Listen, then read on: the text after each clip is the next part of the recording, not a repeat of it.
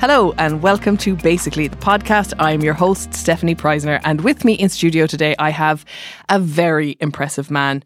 He is the same age as me and makes me feel like I have achieved nothing in my life because he has achieved so much. He has been the Minister for Health during a pandemic. He is now the Minister for Higher Education. Welcome to the studio, Minister Simon Harris. I have had so many requests, genuinely so many requests on Instagram being like, can you please get Simon Harris on? Oh jeez. Do you feel like a little bit, you did kind of turn into a celebrity there for a while during the pandemic. Did that feel weird? I never thought of it like that, but it just felt weird but really nice actually, that you kind of built up this connection with people because it happened entirely by accident. Obviously the pandemic happened, but then I just started kind of talking to people directly. As much for actually my own human mental connection. Health and human connection, because I was sitting there in the Department of Health often late into the night, and I thought, well, just maybe I'll let people know what I was at. But what I got completely overwhelmed by was the when people started talking back to me and the response that I actually got back. So like you'd kids from right across the country, you know, sending me letters, letting me know how they were getting on, making me pictures of explaining what they were doing for lockdown, telling me they were missing their granny.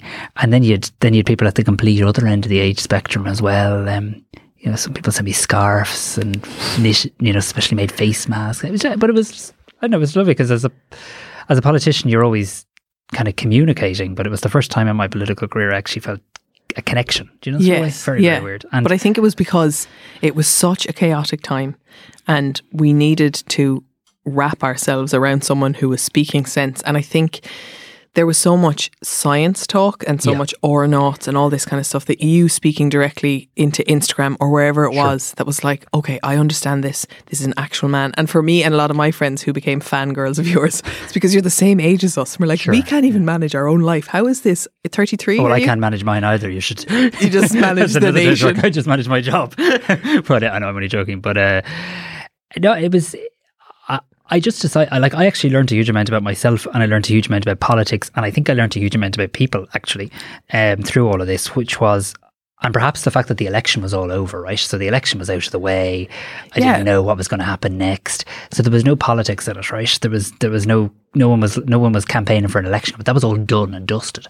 And actually what I learned from it, and I genuinely learned from it, was if you actually dispense with the rehearsed, dated, rotten kind of speaking points that, you know, we all regurgitate as politicians, and you actually just do that, you know, radical thing of just talking as a human being to people, people will respond. And then if you just tell them it as it is, or as you understand it, you know what I mean? Like, so I think that's what it was. I'm not a public health expert. I'm not a doctor. I was learning all this as well, and all I was just trying to do, whether it was good news or bad news, and it was often bad news, was just kind of level with people and say, look, here's what they've told me, here's what it means, and then here's how we're going to get through it. I think people really appreciated that honesty. So take us back a little bit. Sure. When did you grow up wanting to be a politician? Is that possible? I grew up wanting to be a vet. Right. But that's what I did my first year project in secondary school on. I loved animals, wanted to be a vet. And then what often happens to a lot of people in politics, regardless of their politics, is something happened in my own life that kind of sucked me into politics. So my little brother, as I always call him, he's not that little anymore, he's about 25 I think, but my younger brother Adam was born with what we termed at the time Asperger's syndrome, kind of high functioning autism, and I'm the oldest, there's my sister in the middle, then my brother, and I suppose our family was left with this kind of bundle of joy without knowing what the hell autism was, what Asperger's was, how to deal with it. And as a kind of moody, opinionated teenager in Greystones, I decided, my parents were too busy trying to look after Adam, I decided to kind of get involved. So I called a public meeting in my hometown. It sounds like such a weird thing. It sounds like I'm just imagining you with a bell. Start saying these things. Yeah, it's like, imagining you like, here you. A random teenager. But I called a public meeting in my hometown, and there was a simple question of, are you living with anyone with autism? You know, have you any information? Can you help? And it was in this church hall in... How did you organise it? Like Facebook? I'm even trying to remember. No, because it wasn't a Facebook, I don't think. I think we put up a few leaflets and a few posters in the local shop in Greystones, and I actually don't remember that, but I think word of mouth, and I think we stuck up a few posters and stuff. It was I always remember it was a February, it was really cold, and about 60 people turned up in the hall. Wow. And and And again, it was really weird because they were people who I lived in a community with, but I didn't know that they too were living with someone with autism and the like. Anyway, long story short, we decided that night we were kind of going to help each other out, and, you know, if trade stories as to how different families were coping, but also to come together and do some kind of interesting things. So a lot of kids with autism have sensory issues. You know, they maybe couldn't go to the cinema back then as other kids could because they might like the darkness or the too smells. loud. So we actually rented the local cinema in Greystones and had it like as for any families with children with autism. We organised different summer camps, just kind of random things you do as a community. And then we started campaigning. We started realising, hang on a second, like, why do our kids or my brother, why can't they go to the local school? And there was a big new secondary school being built near where I live in Kilcool. And we campaigned to make sure that that school had an autism facility in it. And slowly but surely I was meeting politicians and I was campaigning and I was kind of getting sucked into the whole political world. Eventually I met Enda Kenny, and I always remember Enda Kenny saying to me, he said, you know, you can keep on. He was leader of the opposition. He was travelling around the country meeting disability groups, and we were one of the groups he met. And, you know, I was giving him what was about all the problems in the world, and, you know, again, moody, opinionated teenager. And he kind of said to me, you know, you can kind of keep on giving out about politicians, or you can get involved. And I always remember that. I'm always very grateful to him for it. So I did. So I joined Young Fine Gael and I started campaigning. And would you have been a Fine Gael family, like, or was it just that he said that to you that made you go, that's the party? So we'd be, I suppose, traditionally, like a lot of families, it would have been a civil war family. So my dad's side, so my parents were apolitical. Right. Okay. Like they were kind of involved in the community, the parents' associations, but not politics. My dad's family traditionally voted kind of Fianna Fáil. Mm-hmm. My mum's family traditionally Fine Gael, grew up in an apolitical household. Like the idea, if you had to tell my parents or my brother or my sister that like we'd be involved in politics, that would have just seemed bizarre before we took the plunge. But it's a very long-winded way of saying it's what happens to a lot of people. You find an issue and you try to make a difference on that issue, and before you know it, you're in too deep. And what made you then decide, okay, now I'm actually going to run in a general election? Or was that, did you... So I ran for the council first. So the more I got involved, the more I really enjoyed it. And I really enjoyed this idea of, it sounds kind of naff when politicians say this, but I really did enjoy this idea of kind of mucking in and trying to sort out local issues and working. But it's very satisfying when you start seeing results and you realise you can affect change. That's right. No, that right. And like to this day, I don't buy this kind of cynical attitude. Like you can get stuff done. And I was realising, you know, that we were able to like campaign for skate parks in the community or better dart service, and you know, you were working with people to get things done.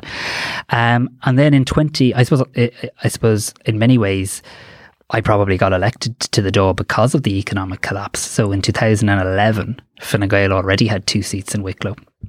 And I was stuck on the ticket, probably as the sweeper, the no hope or whatever, you know, the token third candidate. But obviously in 2011, there was a massive vote for Fine Gael, the collapse of the economy and all that sort of stuff that preceded it. And I got elected to the Dáil that way. And yeah, then I've been elected 3 times now to the Dáil. Fair dues. And that first time you were elected, that first time you walked into government buildings, were you like, what is happening? Or at that point were you like, no, I can do this? No, it was, I have a very good friend called, he won't mind me saying, Stephen O'Shea. And Stephen used to work for Lucinda Creighton. And Stephen apparently looks a little bit like me. And people used to think I was working for Lucinda Creighton in the Dáil. Oh, gas. The ushers used to say to me, you know, oh yeah, you know, you're collecting like Deputy Creighton's poster. Like they actually genuinely thought I was Lucinda Creighton's parliamentary assistant. So it definitely, because I was only 24 and probably looked about 12. Yeah. Or I remember I was, because I was the youngest TD on my first day in the Dáil, which is usually just about kind of getting the photos with your family and settling in and stuff. I was asked to nominate Enda Kenny as Taoiseach, which is a tradition that Enda felt strongly about, that the youngest TD in the Dáil stands up and nominates their party leader to be Taoiseach. And I remember standing up and I could actually hear, there's a Miriam Lord column at the time where you could actually hear, she said she hear Fianna Fáil TDs whispering, who's the young lad? Yeah, who's the child, exactly. And now I look back on it and it just seems like a lifetime ago. And so when did you first become a minister then? I became a junior minister in 2014. With responsibility for? The OPW, so the Office of Public Works. Right. Which is kind of a really interesting job, because basically the Office of Public Works is kind of the state's caretaker / landlord. So you're responsible for all the public buildings.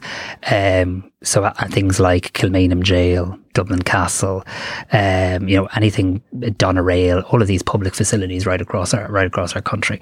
It's a great chance to get out and about and actually see some amazing kind of heritage sites and the importance that they meant to communities and how they can drive, the local economy, create jobs and the likes in those areas. But also you have responsibility when you're in the OPW for flooding. Oh, wow. And I happened to be the minister for the OPW, and I think we had the biggest floods in about 100 years. So I remember, traipsing around the country you probably remember it was over Christmas. I think it was in 2015. I remember traipsing around the country around Christmas time and it just did not stop raining, and going to these communities that were like Bandon destroyed. And Skibbereen that were destroyed, and the devastation. I'm from Mallow, so we know our way around flooding. Exactly. And seeing, just meeting people in the most horrific circumstances. So I learned a lot, again, a lot about politics, a lot about people, a lot about communities, because that role, I suppose, brought me right across the country. And at any point were you like, I'm only in my 20s, like this is a lot of responsibility? Or is the job, like, are you so supported by civil servants and your team that you're like, actually, we can do this? Yeah, I've never been overwhelmed, I don't think, by the job. I'm sure lots of people think I've been overwhelmed by the job, but I've never felt it, because I suppose I kind of compartmentalise life. So if I stopped and thought about it as, Simon Harris back 29 when he was or something, you might go, geez, what am I doing? But actually I just kind of got on with it, put the blinkers on, just saw it as a job. And you tend to be, when you're a minister, you tend to be so busy. Yeah, that you don't actually stop contemplating. You don't actually stop and think about, oh wow. It's only when you finish in the roles, as I saw when you came out of health. It's only when you actually realise, oh wow, what a 4 years that was. And then your first time in cabinet, do you get to choose the portfolio? No, definitely. So not. how did that go? So I think that was a surprise to everybody, including me. So again, I was going to be a first-time cabinet minister. Leo was obviously the minister for health at the time. The then Taoiseach Enda decided to ask me to take up the job, and I remember I'd met him earlier that day, and he said to me, "No, would you be up for a difficult one? Would you be up for a difficult job?" And this. What had you in mind then? Well, I thought being minister in general was a difficult job. So I said, oh, yeah, of course, Taoiseach, yeah, absolutely up for a difficult job. And I don't know, there'd been lots of rumours I was going to get like social protection, or, you read all these things and nobody really has a clue. Do you read them? Are you like, oh God, that's what I'm getting because this person in the Irish Times thinks it? You do read them, but then you realise that person in wherever is only hearing the same thing you heard from somebody in a corridor. Yeah. It's an echo chamber, but you do. And you wouldn't be kind of human probably if you ignored it. But then I remember he brought me into his office and sit down there in the chair, and he told me this is the chair Queen Elizabeth sat in. And Enda was always I always felt he was very kind of paternal to me, and I always felt I owed a lot to him because he gave me a lot of chances. And he said, no, I need you to take on a difficult job. Will you do health for me? And I remember coming out of the Taoiseach's office, and Frances Fitzgerald was the next to go in, and Frances was a great friend of mine. I'd been her parliamentary assistant back in the day, and I was clearly as white as a ghost. And she said to me, are you okay? What did you get? And I said, I got health. And she said, no, you didn't. I said, no, I did. I said, oh, you'll be great. And then in she went. So it was definitely, I think, there's a shock a vote for of confidence. Yeah, exactly. And what was the first? So the OPW, you had to deal with the floods. Mm. What was the first big health issue you faced? Or like, how does that even work? Like, so I mean, health is just. So, I mean, when you become a minister, I mean, you're basically taken into a department, no matter what ministry it is, and you're basically given the briefing book. Is that like a Bible? How big is that book? It's a Bible. It's also, in health, it's very big. And it's basically everything the civil service thinks they need to inform the minister of. Is that like, this is an issue in, Port Yunkela, this is happening? Yeah, that's so specific? Each of the sections of the department and bring what they'd consider to be the significant issues to the attention of a minister. So when you're going into a place like health, it probably takes longer, but it definitely takes like 6 months to actually get through meeting all the stakeholders, meeting the unions, meeting nurses, doctors, going around visiting the facilities, meeting all your officials. It's just such a massive portfolio. And what I always found in it was, I mean, and this is not a personal gripe of mine, but there were so many brilliant things in health, but you always found yourself having to respond to the thing that went wrong. And it's again, the same as like at music festivals, people only comment on the toilets if they're awful. No one is go. like, there was really good toilets. It's like, it's only the problems that people see. And like you'd come in every day to health, and I'm generally this sort of person. You'd come in and you'd say like, let's get this done today, and you'd have drawn up your list of your 5 things or your 10 things you wanted to tackle today, and then someone rings. Bang, something happens in some hospital in some part of the country. And quite rightly, you're the minister and everyone wants to know what you're going to do about it. And And is it down to you to go, okay, this is what I'm going to do? Or do people advise you? Like, how can you hold the weight of that on your shoulders? No, people do it. People do advise you. And actually, I think we're really well served actually by our civil service in Ireland. I genuinely do. Like, so again, unless you're a minister, maybe you don't get a chance to see this kind of up close and personal. Yeah, so tell us. You have like really, really hardworking, dedicated people who've been working away in their section of the department or on their issue for quite a long number of years. So they don't change as the minister changes? They don't change as the minister changes. But there can be, and I have a very good relationship with my civil servants, but there can and should be a bit of a healthy tension, because you're there in the department not to become a civil servant or a spokesperson for the department. You're there to be the people's representative in the department. Okay. So sometimes you have to say, yeah, I know that's the way we've been doing things for 10 years or 20 years or 30 years, and I understand why, but actually we had an election and there's a programme for government and we now need to do this, that or the other. And there's always has to be a bit of give and take in that, You can't make everything your absolute number one priority. But you could come in and change the priority from the previous Minister for Health. Absolutely. And the civil servants have to then course correct, even though they've been working on it for 5 years. That's right. And I always felt that must be a real pain in the neck for the civil service when, if you keep on chopping and changing ministers. And I felt that particularly in health, actually, because health is... It needs a continuity of care. It really does. And like you'd be launching a 10-year plan knowing that you're not going to be the minister for 10 years. And what were the proudest moments you had in health where you're like, I actually achieved this? So I don't think I don't ever think I achieved anything on my own, but there's 3 things, I suppose. One is big and the others seem relatively small, but they mattered to me a lot. So back to why I got involved in politics and disability advocacy and the likes, I used to meet a lot of people who were fighting for their child's right to get a medical card and having to prove their child had a disability, etc., etc., etc. So we brought in a law to give every child in receipt of what they call domiciliary care allowance, so a child with a disability, an automatic entitlement to a medical card. And that just meant a lot to me personally, because I felt this was wrong, that every couple of years parents were having to kind of have a row with the HSE over whether their child could or couldn't have a medical card. The other one was we managed to purchase a drug called Orkambi for people with cystic fibrosis. And we kind of had a bad enough record as a country on life expectancy for cystic fibrosis. And thankfully we've made huge progress long before I was there, right? But we now have much improved life expectancy and outcomes for people with CF in Ireland. We have such a high rate of it here in our country.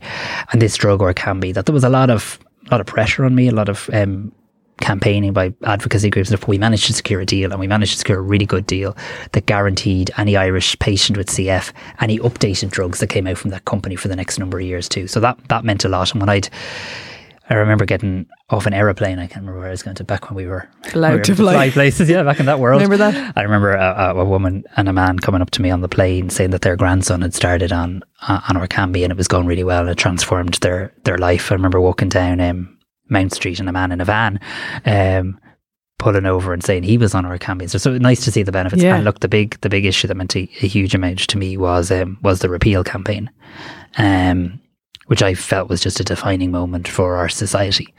And again, a campaign that I certainly didn't lead, but one that I found myself in a position of having to do 2 things. One, I suppose, conduct the referendum campaign and put forward the case, but then 2, after the referendum, actually deliver on what we said we'd do and legislate. And I made some very solemn promises to people during that campaign that if you vote yes, here's exactly what we're going to do.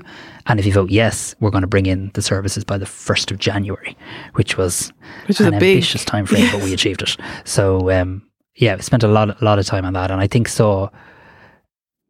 saw something really, I again learned a lot about politics during that time, in the sense that I saw a real yearning from people to get involved in campaigning. And actually, I sometimes feel, I'm not sure we as a society harnessed that enough. For the first time, there was all these not only young people, but younger people who came forward and wanted to be involved in their democracy and the likes. And I felt there was a huge energy. And I actually remember at Dublin Castle the day the results were announced. That was an amazing day. I remember people kind of saying to me, kind of, what's next? What's next? And lots of people have gone on to do the what's next. Some have joined political parties, some have joined other campaigns on other issues. But there is still a next. So I hope I thought we saw, people tend to dismiss particularly younger people as kind of not interested in public life and I think that's so wrong. But it's not my experience at all. Not mine either. No. It's particularly, and it becomes particularly pronounced when it's sort of a yes/no, when it's a referendum.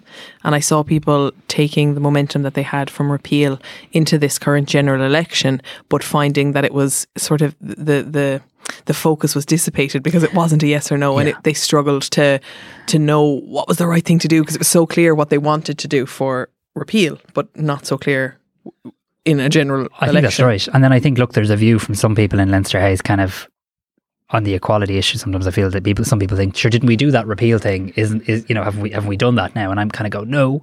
That needs to be reviewed, doesn't it? It's being reviewed next year. That needs to be reviewed next year. But we still have there's an awful lot more to be done. We still have a incomplete system and society when it comes to equality. Yeah. We really do. I mean, there's so much more that needs to be done. In my current brief, we still have a situation where our adult literacy rates are really bad. There's people locked out of society because they can't read and write. We have real inequality, both visible inequality and hidden inequality. We have massive issues with addiction that we don't face up to, and we still stigmatise people in relation to that. You can still see, while we've come quite a way, I think, on things like marriage equality and the likes, you still have still elements of homophobia. You still have, when it comes to fertility issues, we're one of the few countries in the world not to have any public funding for IVF and yet to regulate assisted human reproduction. So there's a lot more to do, and I hope everybody, it was a very broad coalition of people, but I hope we can kind of rekindle some of that energy and start to tackle some of those issues. I want to come back to your current brief, sure. But what's the process for a referendum becoming a referendum? Does a minister have to bring it? So a minister has to bring a referendum bill. Right, okay. So the Dáil and Seanad have to basically vote to say we're going to have a referendum. But then also, you don't have to do this bit, but it makes sense to do it. You would generally, as a minister, publish the draft legislation. So if you vote to repeal, here's what we'll make the law.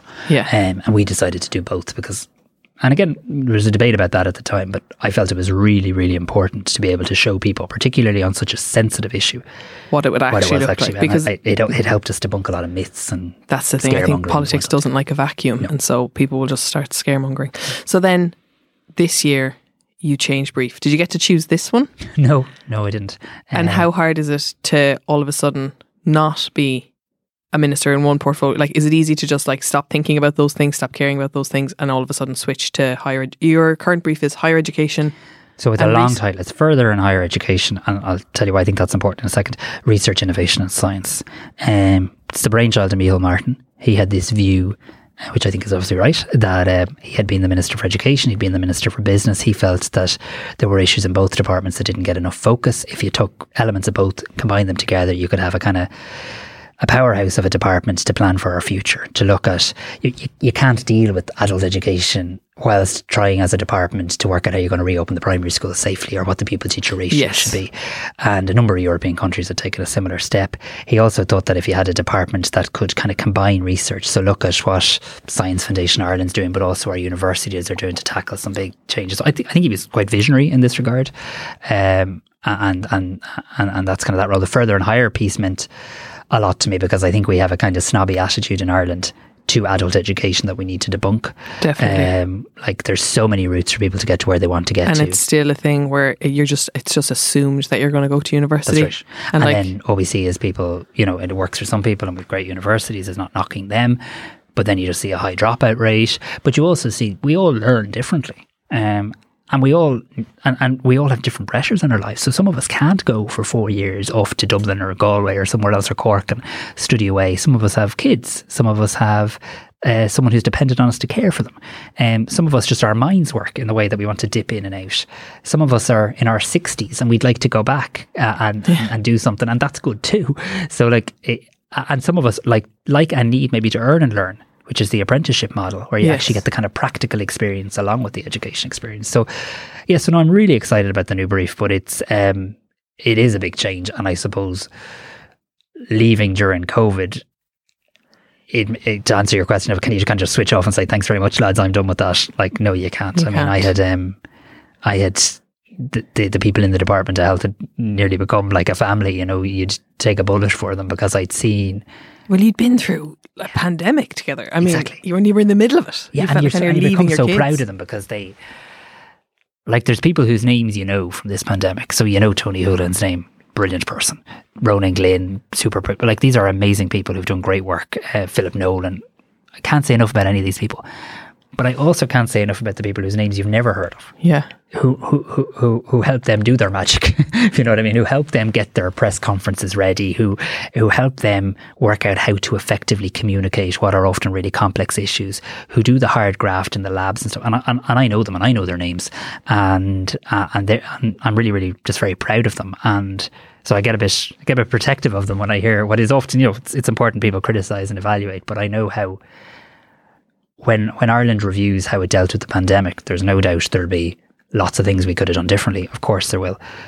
But I will always know, for as long as I'm alive, that it was never for a lack of effort or on their part or dedication on their part, because they left nothing in the dressing room. They just moved into the Department of Health or the HSE, and they and to this day are giving it their all, which is quite amazing. And then you're the one who leaves and they stay, and a new, like, do they then, or do well, we've already said that the civil servants stay, but do some people, like, are those people now working for Stephen Donnelly? Yes. Yes, okay. Yeah, and that's right and proper, and for continuity and everything. And he has a very hard job to do, and you don't want to be that kind of, you know, awkward character lurking in the background, but you do feel passionate about it. And look, I'm honoured to still obviously be in the government and getting a chance to contribute at cabinet in relation to these things, and I still find myself glued to the TV and the NPHET press conferences and the WHO feeds, and, you know, reading about, but like your character, you probably would be anyway, even if you had never been the Minister for Health, because you like the date of it. But you are invested even more because that was your actual job. You just want the job to be done. Like, you want to get to a point where people in Ireland can say, God, we got through that awful time and it was rotten. We all came together, we did our best, and now it's behind us. And you're just constantly kind of hoping and yearning and reading and trying to find any nugget of hope and optimism, because we really need it. And, like, one of the things we don't talk enough about is the effect this is having on all of our well-being. So I tend to be quite positive, and even in my public kind of messages to people, I tend to always look for the hope and the optimism, because I think we need that. But I'm really aware of the fragility of people at the moment. Like, people are really fragile, and why wouldn't they be? Which is why this Christmas conversation is getting so sharp. It is, and I think, and without being unhelpful in terms of my speculation around that, because that'll be, you know, we'll have clarity on that shortly. But that's exactly it. It's not that people keep talking about Christmas because, you know, for some kind of frivolous reason. It's because what Christmas represents. I mean, Christmas represents a chance to see your family, a chance to see your friends, a chance to. It's also to get together. Like the pagan version of it is like, we're in the middle of winter. We need a time to, like, lighten up, meet people, give ourselves a break from the depths of winter. That's right. And, you know, people should know in this country, because, like, we always tell, it's kind of back to the health stories, like, we always tell people when things are bad and things are going wrong, it's important they hear that. But, like, we're actually doing very well. Like, compared to other countries, still the country's doing really well. And that is actually down to kind of our makeup as a people, you know. Yeah. How can your business or workplace reduce its carbon emissions, and what are the benefits? 180 Degrees is a podcast answering these questions by sharing the stories of people across Ireland working towards a cleaner energy future. They chat to people who are making a real difference in the areas of sustainable transport, energy in the home, and in our communities. They hear how businesses and public sector bodies are cutting carbon emissions and how energy research is informing policy decisions. 180 Degrees is brought to you by the Sustainable Energy Authority of Ireland, supported by the Government of Ireland. You can listen to 180 Degrees, the podcasts, on iTunes, Spotify, Google Podcasts, or wherever you're listening to this podcast right now. I want to tell you about another podcast that is on the Headstuff Podcast Network. So take a listen to this trailer and see what you think.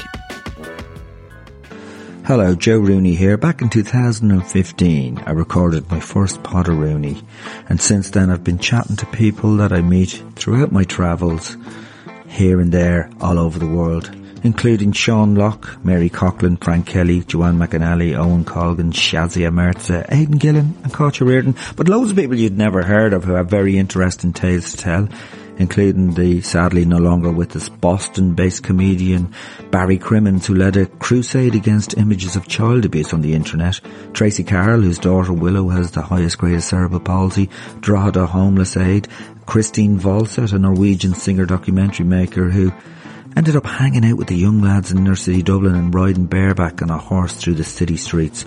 All these very interesting tales to tell, and all you have to do is skip the first 6 minutes of me talking rubbish. That's Potteroni. Has your job changed because of COVID? Like how you do your job, has that changed much? Do you think you'd be doing things differently in your current brief if COVID wasn't around? Yeah, I do. And it's kind of annoying me because like it annoys everybody in Ireland because I want to be able to get out and do things. I want to be able to visit universities. I want to be able to visit research centres. I want to go down to training centres and see how we're going to upskill people to get back to work after COVID. And you're obviously limited in that. So because I'm a minister and a TD and I've commitments in the Dáil and stuff, I obviously don't have to work from home all the time, but you are still working from home.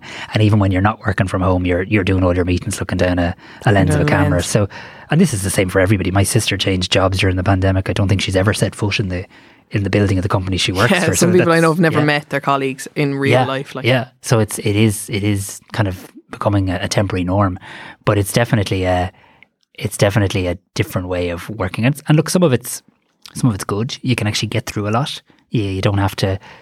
You don't have to travel to Letterkenny to meet people in Letterkenny now, and it's acceptable to meet people, and that's good. And then you can move from Letterkenny. Like yesterday, I did a meeting about the southeast and the northeast. Normally you couldn't do that in a day, but there's no substitute for kind of human connection either. What kind of things in your current portfolio are you excited about down the line, like that we might see? It's quite a number of things. I mean, the literacy thing, I'm deadly serious about. I'm actually learning more about this. Is that something that you'd connect with, like that you'd be involved with the Department of Education? Because is that some people who have fallen through the net in primary and secondary school? Yes, but there's also a very distinct. So absolutely. So but there's also a very distinct piece of work we need to do in recognising that there's a whole group of people who are adults who can't read and write. Now that's not that they can't read and write, that they're having what they call functional illiteracy. So they might struggle to read the Panadol box. They might be able to read their ESB, but not comprehend it fully. Or the big new one is digital skills, digital literacy. You think because you can pick up your smartphone and look at Facebook that's digital, that you can use your digital skills. But of course it's not when all of a sudden you now have to work online or study online. So I do feel that if we want to have a truly inclusive society, we need to be really aware that there's a whole group of people who are getting locked out of participating fully. Equally, when we look at things like, did a fascinating meeting the other day with the Irish Prison Service. And again, if you look at how do you break intergenerational cycles of deprivation, you do it through education. You do it through education. And you don't just talk about the education of the prisoner, you talk about the mom at home with the 3 kids who desperately wants to make sure her kids don't go the way that their dad did. So I've some exciting ideas in relation to that. And then also just, I suppose, two others. I want to change the conversation that we have, as we've already discussed, about further and higher education. So do I. There was no need for me to go to university. I hated it. Really? I absolutely hated it. Yeah. I like the UCC was brilliant. I loved the course. The people were lovely, but there was no need for me to go. I didn't like the experience. I didn't like the socialising. It made me really anxious, and I would have been much better going straight into my actor training, or even just starting to work in theatres and doing some sort of apprenticeship with it. I did end up doing an internship with a theatre company, but there was just this assumption, and like I'm one of those, I'm the same age as you, so like this Celtic Tiger generation where it was like, just go to university, pick a course, it's free, it'll be like just throwing money at you.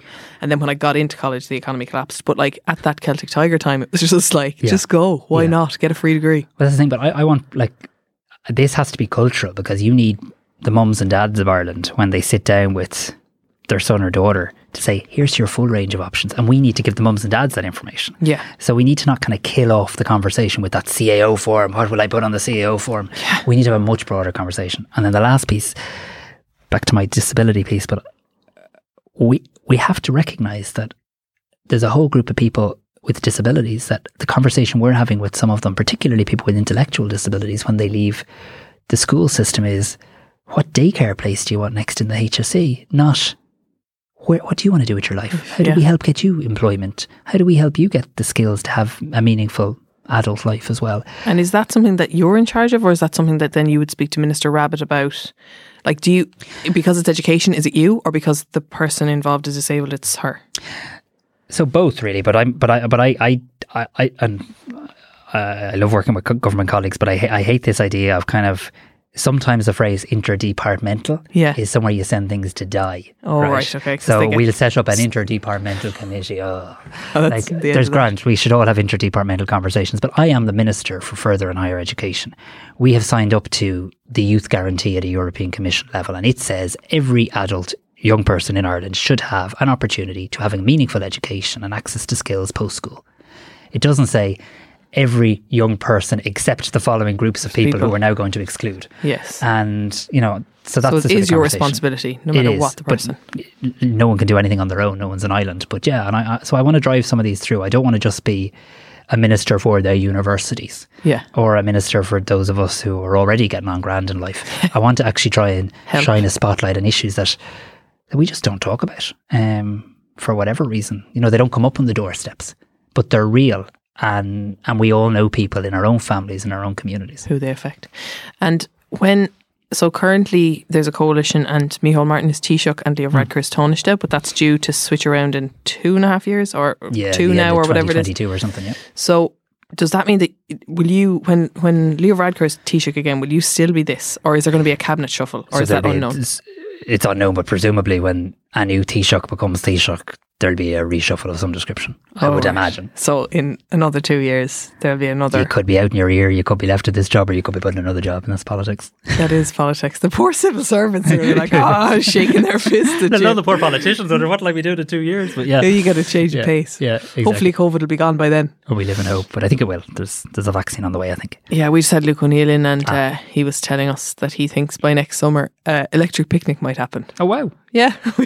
This is good. And at this rate, Luke will probably be invited to headline it. Yeah, he probably will. And he'd be well able to do. Celebrity. Yeah. I don't know if Tony Houlihan will approve of it, but we can see. What are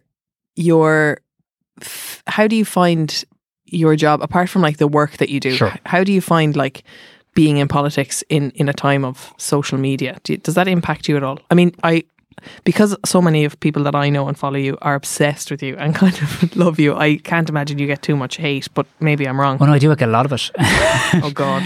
And I don't say that in a kind of feel sorry for myself way, but because I actually love social media. I'm not sure whether it's good for me or bad for me, but I actually, perhaps above that generation, but I find it a way of being able to directly communicate with people. And I actually think it's kind of an important part of the job, telling people what you're at, what you're doing, letting them see it. So I enjoy it. But there's a lot of bile on it. And my worry about it is this. And by the way, I don't say this to suggest I'm some sort of saint or to recuse myself from any of this before people think that I include myself in this criticism. It has helped us all demonize our opponents. Yes. And I very black and white. Don't give myself a pass on that. I think my own party, I had levelled the charge at lots of parties, including myself and my own party. But like I think social media has helped us kind of dehumanize people, because you can just kind of hide behind the things, shoot off an old tweet calling somebody some horrific word that you would never in a million years say on a doorstep. No. Like you would never. I bet you've never had that sort of bile thrown at you in person. Never. And I think people in this country are generally kind of class, and I get on. I really enjoy getting out and meeting people, but it does. What's happening in social media now is beginning to creep in to political debate, and this is not just in Ireland. I mean, Trump, Brexit. I mean, this sort of kind of course, them and us. I even saw an article written the other day by somebody who said, there's a them and us, and the politicians are the them. No, we're not. We're the us. We are literally though. Like you're literally us. People from the community elected to represent other people, and if we do a bad job or you think we're shockingly bad at it, vote us out or run yourself or tell us or talk to us. But I do think there's a kind of coarseness now that's come into public life and public discourse that we have to call out. I think so, because I've seen it. Like it's very clear in American politics, and you can often see that sort of, and it's kind of violent and brutal language used about Trump or about the liberal left or all this, but it's starting to seep in to our politics. And I always thought, Irish politics, grassroots, I see you walking down the street, hiya Simon, hiya Leo. It's casual and people are safe, but it's starting to get very fractured. No, I think it is. And I mean, when we're at our best, right? So one of the things that you asked me what I was proud of earlier, I talked about the repeal campaign. I mean, there were no party labels. We all just identified a big issue and we got on with it together. And we fixed it. Public health alcohol bill, something I brought in, worked with people across the political divide. COVID, yeah. Best example of everybody, not just politicians, but people of all sorts of different, backgrounds, persuasions coming together. Now, that's not to be naive. I'm a practicing politician. There's some things I absolutely can't stand about the policies of other people. But we all have to, including me, stop and pause the difference between criticising a policy or demonising a person. Mm-hmm. And I'm worried about it. I'm really worried about it because I think if it's left unchecked, I think it brings us to a place that isn't who we are. I tried to say this in the Dáil recently on the motion of confidence on Leo, right? Without reopening that issue. I heard this. We all make mistakes. And if they were going to do this idea of jumping up and down, and now this is not questioning political accountability, but the off with their head brigade, that everybody, that nobody ever makes a mistake. And if somebody does make a mistake, we absolutely castigate them and demonise them. And like I say, that's not, no one has a monopoly on that. That applies to all parts of the political spectrum. I think that the difference between, it's dangerous because there's difference between holding someone accountable and cancelling someone. And if that's right. You've said it in a better way what I was trying to say. But if the response to a mistake is to cancel someone, we're going to be in and out of general elections every month for the rest of our lives because people make mistakes. Also, people show poor judgment. Like, what is sufficient? Is it okay to say, I'm sorry, there's due process, I'm going to do these things, and then we'll move on? Now, we're talking about various things from that Leo issue to other things. And some things are mistakes and some things are criminal. And, there's a wide variety, and there is... But when people, who becomes the judges and juries? The judges and juries. Like, that is why we have a legal system. That's why we have due process. I think that's right. But I think just to take a step back from that, if we stop debating each other's policies, and by the way, there's loads of space to have rows and arguments in that space, right? If that's what we're looking for, there's loads of issues we disagree on and we can tease them out, debate them. But if we stop doing that and decide that the politics is just about calling each other names, or creating caricatures of each other, or trying to define our opponents in nasty terms.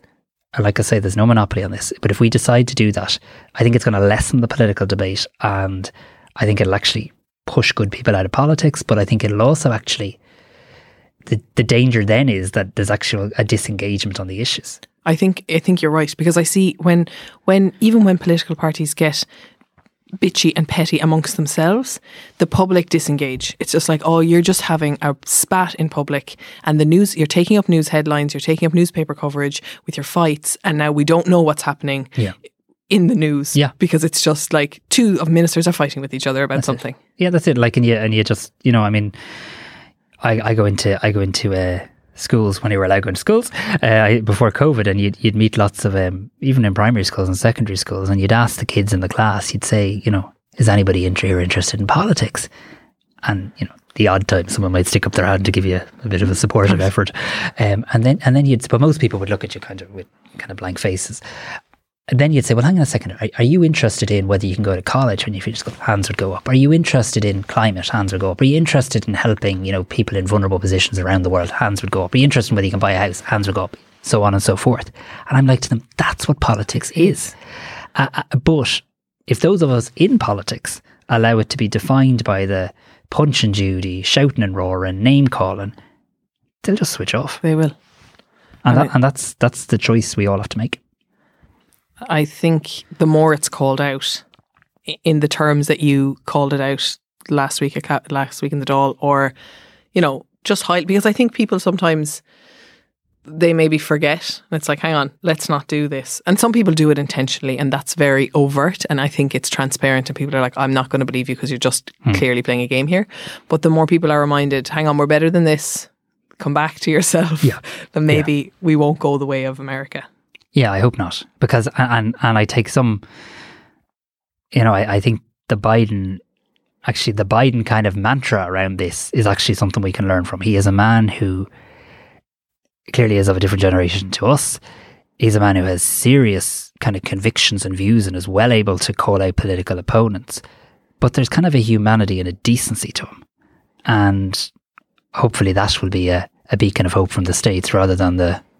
And closer to home, I think I heard Minister Donoghue speaking on the Tonight Show in response to Pierce Doherty and his criticism of the budget. And Paschal is someone who we've had on the podcast who I just feel is so statesmanlike and never gets involved in this sort of pettiness. And his response to calling it out, being like, you wrote your criticism of my budget before I'd even written my budget, was enough, and said everything he needed to say in the similar way to Biden. It's just like, I'm just not getting involved in this. Yeah, Paschal does it very well. I mean, he can hold his own and debate with the best of them without lowering the tone of the debate. Yeah. And that's what we all need to do. Before we let you go, is there anything that you would say to people who, like yourself, have an issue in their own house or in their own family and want to become, like, who might think about getting into politics but are not too sure how to do it, whether they should or how to go about it? So firstly, please don't believe that you can't. So, like, I'm kind of a testament that anybody can do this. Like, absolutely anybody. If I've managed to do it, you can absolutely do it. If you're passionate about an issue, focus on that. Focus on it, believe in it. Starting in your own community. Starting in your own community, whatever it is that makes you tick. And then find a vehicle. For some people, that'll be setting up an organisation. For some people, it'll be joining the residents group. For some people, it'll be a community council or a sports club. For others, it'll be a political party. For others, it'll be not a political party, but being an activist. But just do it, because we need good people. And we have to reject this cynicism of, nobody cares, you can do nothing. My experience generally is when bad things happen, it's generally out of ignorance rather than actual nastiness. Malice, yeah. Or malice, yeah, exactly. Most people in this country are good, decent people. And if you're passionate about an idea and present it to people in your own community, you will be shocked by how many people, or perhaps not shocked, but you'll be pleasantly surprised by how many people will be there willing to help you. And my other advice, particularly to young people, as somebody who has, used to constantly be told in the early days, learn to walk before you can run, and now is not your time, and slow down there, sonny. That's just baloney. Just start running. There is no time. Run as fast as you can. But once you have a passion and you know why you're running and you know where you want to get to with it. Minister Harris, thank you so much. Thank you so much. Thank you so much for tuning into that episode. And if you enjoyed this episode, please, I'd be so grateful if you would share it on your social media or just tell one person about it. That is really the best way to get the message out there and find a bigger audience. Share it on your socials, or give us if you can't do that, just rate us or review us wherever you get your podcasts. This week, as usual, our music is by Only Ruin. We are produced by the Headstuff Podcast Network. Our artwork is by Cathal O'Gara, and we record in the podcast studios. See you next week. This has been a production of the Headstuff Podcast Network.